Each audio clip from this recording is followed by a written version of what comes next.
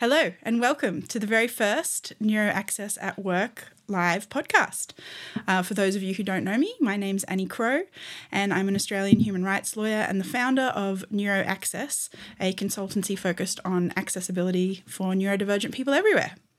But before we start, I would like to acknowledge the traditional custodians of the land and country in Australia and around the world and their connection to land, water and community. We pay our respects to their cultures, both elders, past and present. Neuroaccess at Work is a monthly live stream that I hope continues the cultural change needed around neurodiversity at work. And each month I will have different guests who I believe can add immense value to this important conversation. Speaking of which, welcome Dr. Mel Houser. Hello. Dr. Mel Houser is a family physician and the founder and executive director of All Brains Belong, a non-profit organisation in Vermont in the US. And All Brains Belong has pioneered an innovative model that integrates medical care with social connection, employment support and community education. Yay! Dr. Houser provides neurodiversity training to healthcare practices and workplaces around the US on how to create environments where people with all types of brains can get their needs met and thrive. Woohoo! Which is exactly why we're here today. So let's get into it. Do it. Before we dive in, I just want to do a really quick visual description. I'm Annie and I have medium-length brown hair and super pale skin. And I'm a proud fat woman wearing a light dress with a blue pattern on it and sitting in my home office, which is very pink.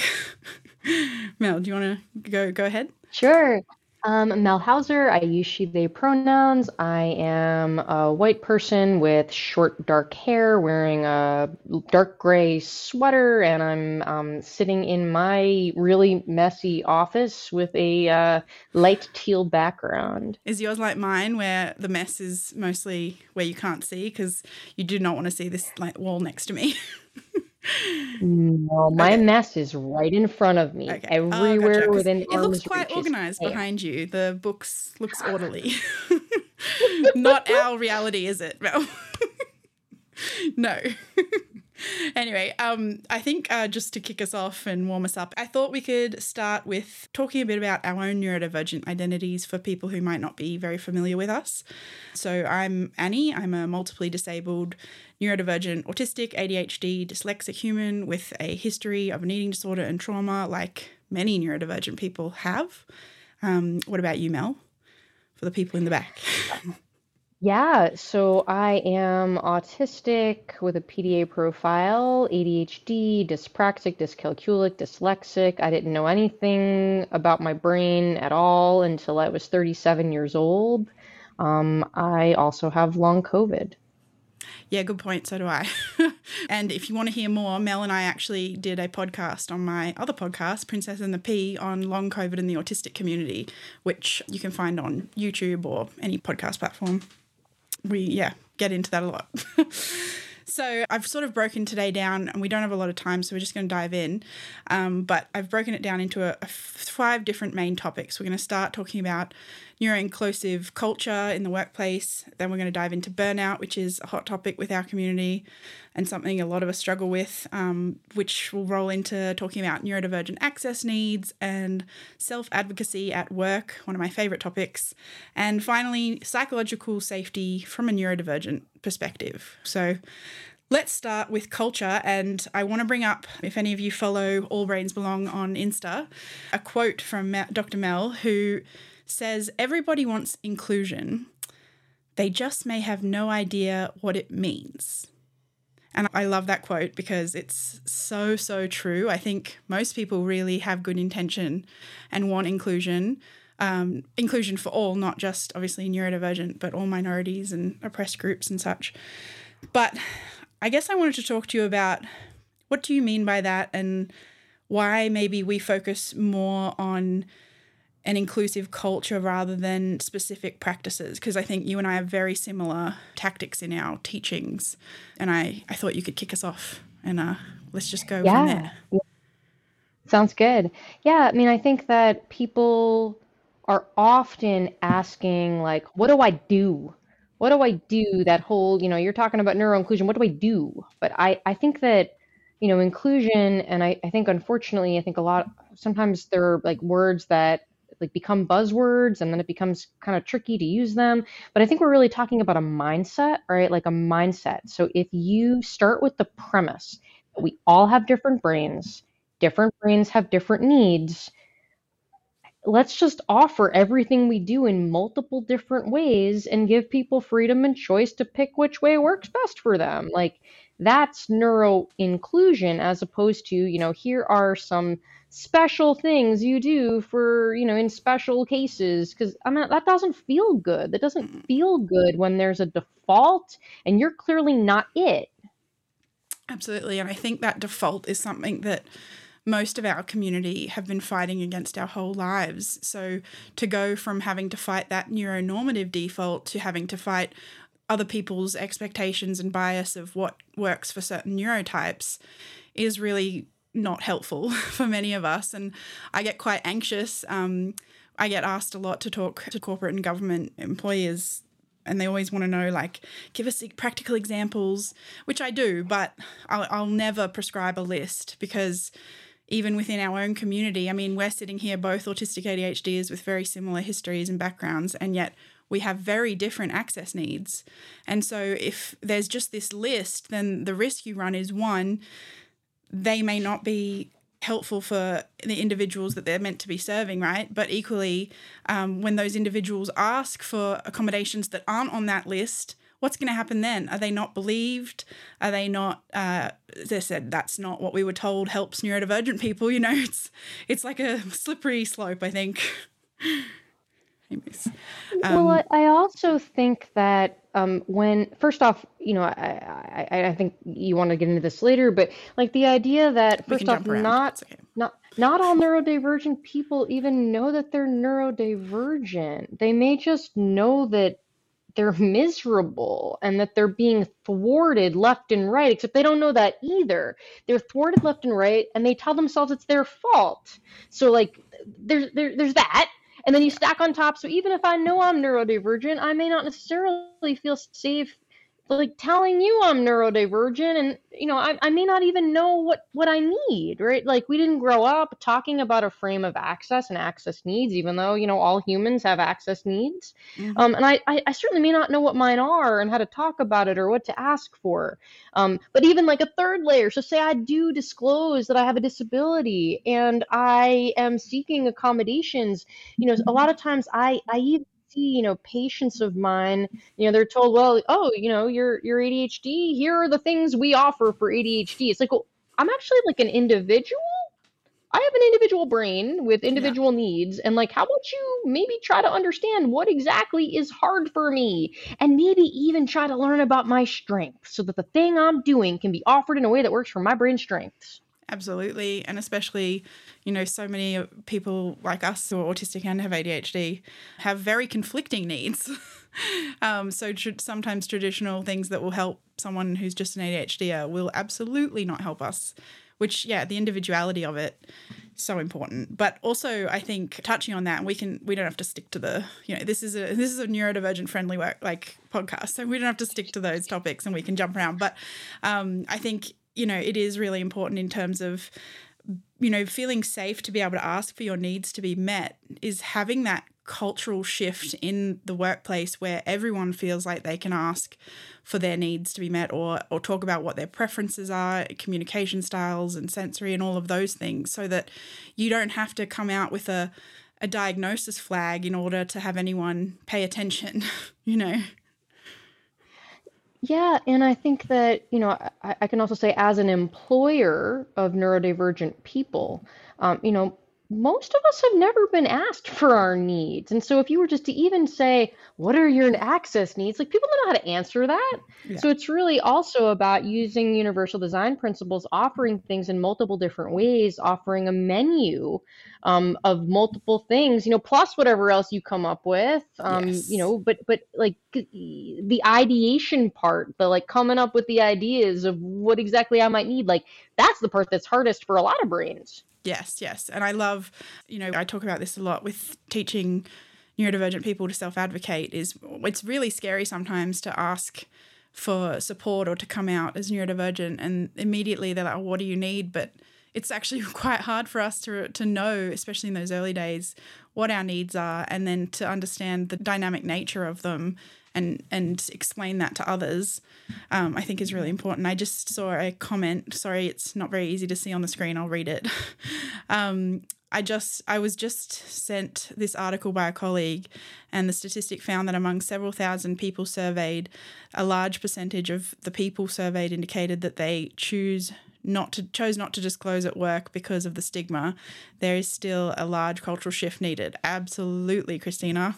That's one of the biggest problems. That's even the case in healthcare. Yeah, like exactly. There's research on autistic, like only a third of autistic people who know they're autistic tell their primary care physicians they're autistic for fear of stigma. Like this is everywhere. Absolutely. And not even just the stigma element. I think also just, that pressure to constantly have to advocate in all settings. I know this still happens to me to this day when I see new physicians and doctors, saying, oh, I'm autistic. They look at you like, okay, like it doesn't matter. What does that mean? I love the stuff that All Brains Belong's doing in the health setting. And I know we're here to talk about employment, but health is so intrinsically linked with our employment because so many of us do have chronic illnesses and all of that, but we won't get too into that. But I just loved that, the education you're doing, it needs to go global, and all healthcare providers really need to have that basic understanding that if someone comes to you and says, I'm autistic or neurodivergent or whatever, that means that they're going to understand some natural adjustments they need to make in their practice, which can be as simple. Including? Yeah. Well, including to ask you what you need. Well, exactly. Right? Like, how about that? Okay, how can I actually help you? Yeah. Just side note, I was at the vet the other day because my dog decided to get an ear infection straight after I'd had one because we're twins. And they were explaining the medication that he needed, and it was like eardrops and tablets. And it was just the most ridiculous, like take 2 a day for the first 3 days, then 1 a day for 5 days, and then every second day for the rest. And then it was a whole nother thing.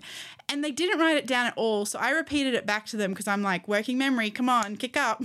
And I literally got in my car and wrote it down. Usually I'll hit record or something. But why isn't it almost like standard practice to write that stuff down? Like the lack of understanding in the health profession on how our brains work and what support we need is huge. Well, it's also sometimes a conflicting access need thing. Yes. So if I'm a clinician and I'm like rushing around and it's like chaos and I'm being rushed around and and it comes more naturally for me to use mouth words as opposed to like sequence my ideas in written form and like write it all out. Like, you got to do it. You have to negotiate that conflicting access needs piece, but that framework's not even there to even understand that that's what's happening behind the scenes. Exactly. And it's, we have to start somewhere, right? And I think in talking about this stuff, burnout is such a huge problem. I think since COVID hit, it's a problem for a lot of people, but it's really, really impacting our community.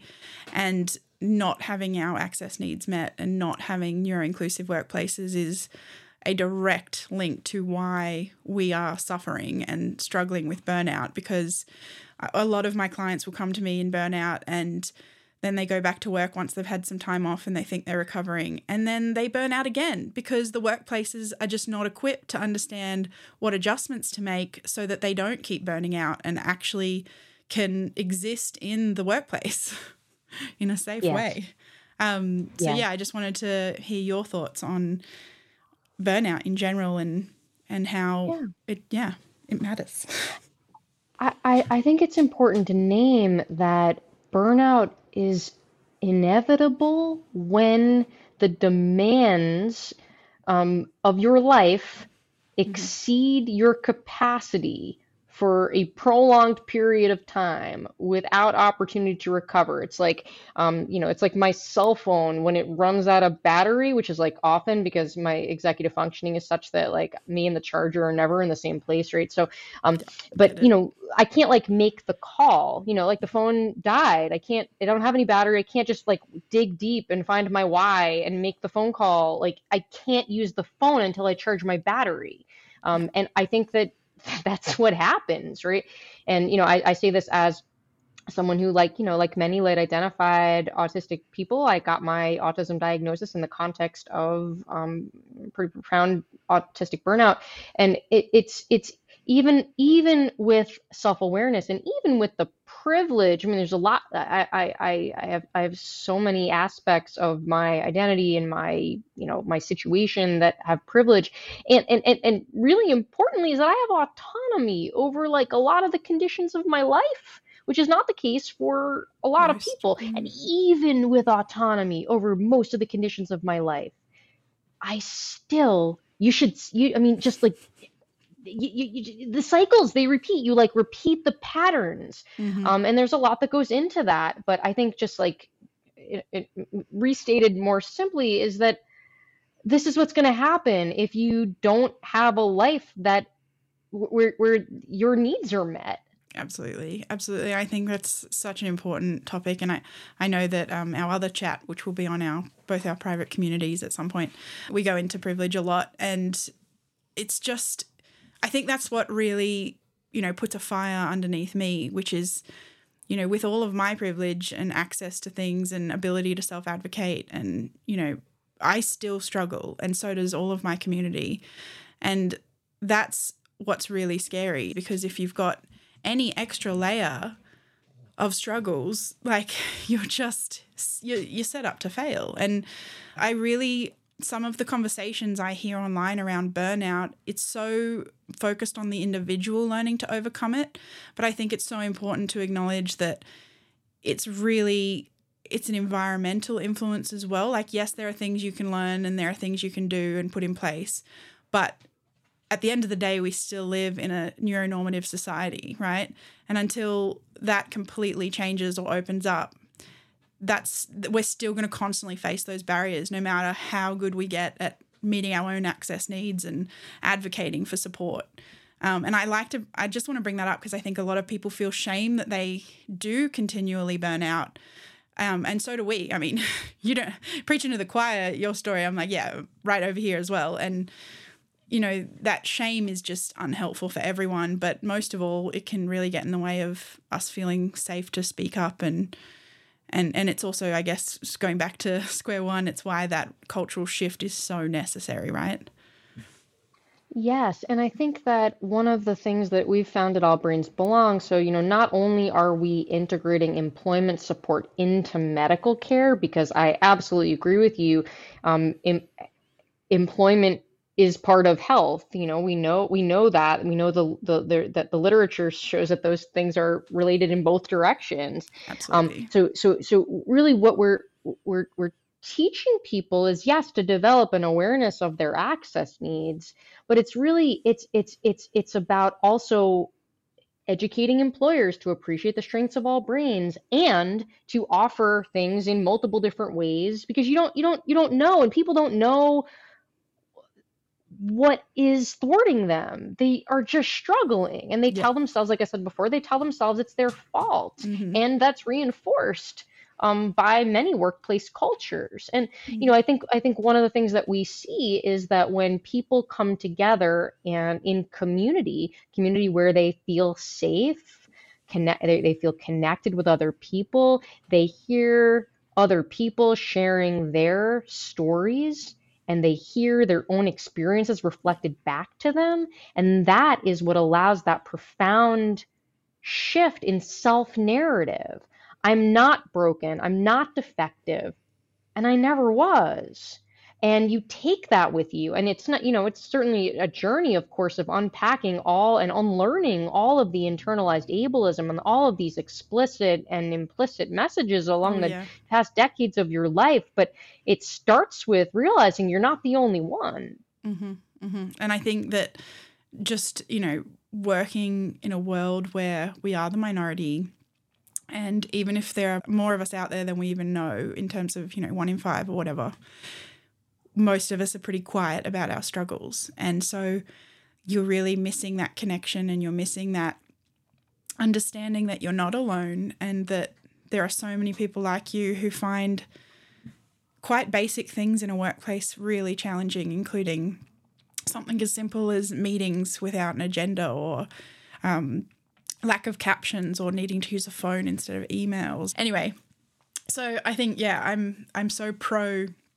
community and leaning into, your neurokin to not only just feel that connection and understanding, but also to be able to talk to each other about your challenges and get ideas for things that can help. And, I think we are the best resource for ourselves in terms of, if you're going through it, you're pretty much guaranteed that there's at least some other neurodivergent people that have been through it or are trying to still overcome it, which is so. Anyway, I think we're already touching on it, but psychological safety, which comes very heavily into masking. And masking is another topic I love. And I am a high masking person, and I'm still trying to unmask, but I also have a very strong belief that the ability to unmask is very much influenced on your privilege, your environment. There's so many factors that it's not as simple as just learning to unmask and then doing it. And there are always going to be different environments where you need to mask more or less due to safety reasons, whether that's your own safety internally, believing that you need the safety, or whether it's very real imposed safety threats, which often are experienced by those with other marginalised identities, even more so, like LGBTQ and people of colour and such. But psychological safety is a big one, because if you work in a space where you don't feel like you can talk to your colleagues or supervisor and open up about your struggles or even any sort of things that you want changed, then there's this wall before you can even get to a point where people can start supporting you, or you can, not be burnt out and even access employment to begin with, right? So, Right. let's dive into masking and psychological safety. Yeah, I mean, I often patients will ask me, well, like, how do I sort of like, I've recognized that I'm masking, and how do I stop? And you're like, you can't just like decide to stop. That's not how it works. For many autistic people, this is, an involuntary, automatic Trauma response. survival strategy. Mm-hmm. And so for this is about the nervous system's appraisal of safety, even beyond conscious awareness. So I think, I think safety comes first for everything. And I think that when there are environments that are psychologically, emotionally, physically unsafe, this is the limbic system trying to protect us. And Absolutely. so I think, I mean, obviously we're not a homogenous group by any means, but I think that what many people describe is that when they're in environments where they feel safe, and many people they don't have any environments where they feel safe. They don't have any environments where they are, like, it's just True. it's Mm-hmm. not safe. But in environments where safety is felt, safety showing up as one's authentic self, when there's things that cue safety from the environment, I think that, quote, unmasking happens not by choice. It just, safety Mm. is cued, and you have the experience of letting your guard down, Yeah. and you say something or you do something, or something and nothing bad happens to you. And Mm-hmm. then those cycles reinforce themselves. Absolutely. And I think that's such an important point in terms of self-advocacy as well, because you're right, like, safety isn't just on or off. Like, it's a progressive thing. You've got to build trust. And I think in terms of self-advocacy, a lot of the work I do in the human rights sort of space is, disability rights, and you're entitled to access and all of those things. But equally, we work in environments where once you get to that point where you are demanding access, it's usually like people get defensive, it can get toxic, it goes down a deep hole. Exactly. So really the way I like to talk about people starting their own self-advocacy journey in access, in trying to get their access needs met at work, is talking about using language like, I work better when, Yeah. and really gently putting your needs out there and seeing the response from the workplace. Because if you say those things and everyone's sort of like, oh yeah, cool, we can try that or we can do that, and there's no big deal, great, then you're going to keep building that. But if there's immediately like, well, that's silly, we can't do that, you've broken that already and it's going to be an uphill battle, and it's sort of like, do I try and fight this battle, or do I try to find, if you can, a workplace that's a bit further along that journey of neuroinclusive culture? Right, because I think that a lot of times people will talk about how, well, I'm really stressed out. I can't say this, I can't talk about this, I can't do this, but it's because it's new. I'll just get used to it. I think that a lot of these cues of safety, they happen quickly. Very. I think it's the process of learning to trust your intuition. I think often, so many of us, and it's trauma physiology, really, there's just so much brain body disconnect for, a variety of reasons. Mm-hmm. But you go into an environment, you get this cue, your neuroception, your threat detection sounds the alarm, and then you try to cortically override it. You're like, oh, that's not real, what's the evidence for? What's the evidence? Like, why are we waiting evidence? Your neuroception said no. Yeah. And that's all that matters. And so I think, for me, 2.5 years since learning anything about my brain whatsoever, really, I think the biggest difference is my journey of learning to trust my intuition. Do I overcall it like a lot? Sure. But I go with it because that's more important than anything. Yeah. And it's almost like you have to work even harder at it because those pathways are so broken from spending our whole lives being gaslit by the world and, oh, you can't possibly be in that much pain or be that emotional or that anything, or, having our atypical reactions and such.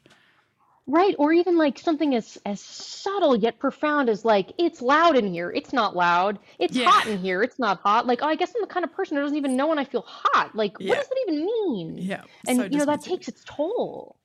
Absolutely. And I think it's something that you need to work at constantly and become aware and catch those things, because unconsciously it's so hard, even consciously doing it.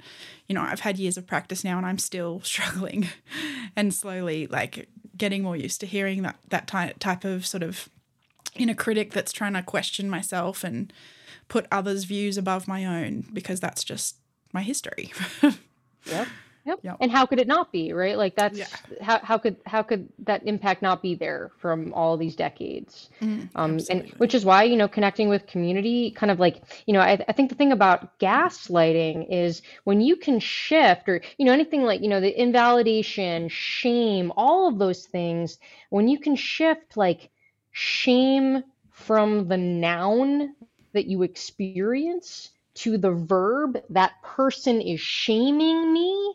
For me, that becomes like a how dare you shame me. That is very different than I am internalizing that shame. And that comes from connection with people who are safe. Yes. When you have experiences of feeling safe and your reality, I think, what is reality? Everybody's reality is subjective to their own experience. Your reality is defined by the cues of safety around you. Absolutely. Yeah, so true. It's lunchtime in Australia and evening over in the US. So it's 9 p.m. I'm falling asleep. But I appreciate the dopamine, and you're waking me up a little. Oh, that's good. That's good. I couldn't even tell. I appreciate not having a morning start. When I do UK talks, I have to do it early in the morning, and I'm not really a person before midday. Yeah. We did that to you when you came, and actually we can we'll dig up the link to when you presented at Brain Club. We made you get up in the morning. Yeah. Although I was so excited to talk at Brain Club that I think that really helped. I got my dopamine hit early.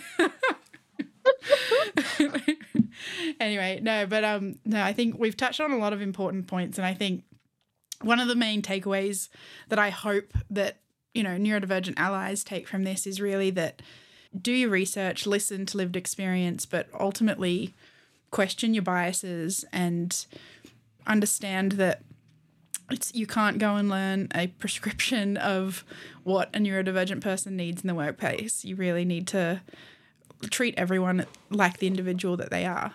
Can I add one? It's definitely. I always do this thing where it's like take home points, and I say something that I didn't say at all before. Do it. That's the summary recap, right? So Yeah. anyway, new concept is the idea of we speak about safety and psychological safety. How do you cue safety? That's going to be also very individualized, but there are some best practices of neuroinclusion. I'm not saying here's a list of the things you do as accommodations for particular neurodivergencies. I'm saying things you do that can go a pretty far way at toward neuroinclusion. And I would say one is to normalize neurodiversity, right? We all have different brains. We all have different needs. Explicitly naming that can go a long way. At our employment support program earlier, someone was talking about how, the fact that, explicitly it is named every time that observation is a completely valid form of participation, that needs to be explicitly named because of all the places where that's not the case, where there's pressure to perform and pressure to show up a certain way. It's nope, you can really actually participate however you are most comfortable. I wish that happened at university. Right, because the participation points, exactly. all that. Yeah. Yeah. That's such a good point. And I think, adding to that, the universal design principles is trying to make the workplace as accessible to as many people as humanly possible, and not waiting for them to come to you to ask for access, but to actively be putting things in place that can allow them to show what their preferences are or their needs are. I liked one of your posts a while ago that had examples for recruiters in putting preferences down for anyone that they were interviewing, which is just so needed. I can't tell you how many times if I'm giving a talk and I say this radical concept of providing interview questions ahead of time, it's like brains explode, as though this is and it's humbling, that's radical, really. Yep. But it is radical in neuronormative So culture. Yeah. And it's a lot of when we talk about questioning your biases, there's the unlearning of the things you were taught, right? Mm-hmm. So if you give questions ahead of time, that's giving, quote, unfair advantage, as opposed to don't you actually want to see someone at their best? If they have the kind of brain that needs more time for processing, if they have the kind of brain that, processes information best visually, I asked you to send me questions ahead of time, and you always send me questions ahead of time. Not that I necessarily sometimes I write out responses and read from them, but today is just having them visually in front of me helps me organize my thinking. Absolutely. And it's something that I try to constantly do for myself, but also all my clients and everyone I work with, is just seeing what their needs are, because we all have such different needs. And I tend to not do the pre-questions, but I offer, or if I'm asked, then I'll absolutely do it, because I know, for me, as when I'm being interviewed, they freak me out. I will get in my head and overanalyze rather than just doing it on the fly. But that's my different access need, right? And so just understanding, and I think this is what I love most about all the work that I do with Neurokin, is that we all just get that this is going to be a thing for us, is we're all going to be so different, and we're just all so open and accepting to whatever those differences are, and know that we're going to be able to ask for it without being laughed at or judged or criticized, or or impacting how people see us from a reputational standpoint too. Because this isn't quite the example for that, because I couldn't see why people would judge you wanting pre-questions, but there are so many things that we do that can create people in the workplace to question whether you're good at your job, when it's irrelevant, and they're all just biases that are going unchecked. Yes. And, when we think about even just conflicting, so yes, we all have different brains that have different needs, but conflicting access needs in the workplace is this whole nother, I don't want to at the end, I'm again, bringing up the new concept, but, conflicting access needs between coworkers, between employers and employees. But Clients. if you bring, between clients, right? Mm. So it's about, I think, transparency. And if we can norm that everybody has access needs, people with all types of brains have access needs. Yep. Can we look at this through this lens of conflicting access needs? That moves us in a more helpful way of negotiating and solving this problem, as opposed to like powering over, where the person who has more powers, access needs matter more. Exactly, that disproportionate shift, That's so true. And I think that's a beautiful point to end on, because I know we've both got to get on with our day. So thank you for everyone for joining us, and a huge thanks to Dr. Mel Houser, who I'm just so thrilled to have as my first guest on this, my second podcast, who's already been on Princess and the Pea. But yeah, thanks for staying up late for us. Thank you for having me. Thank you, As Dr. always, Mel. I love talking with you. I could talk with you all day. Definitely. Goodbye. Me too. Always. Bye. Okay, so just wrapping up. Thanks for listening, everyone.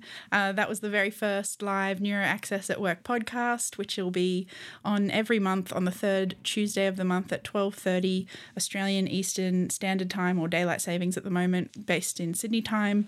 Or if you're in the US, 8:30 p.m. Eastern Time. If you're catching this later, please subscribe to our channel and follow social media.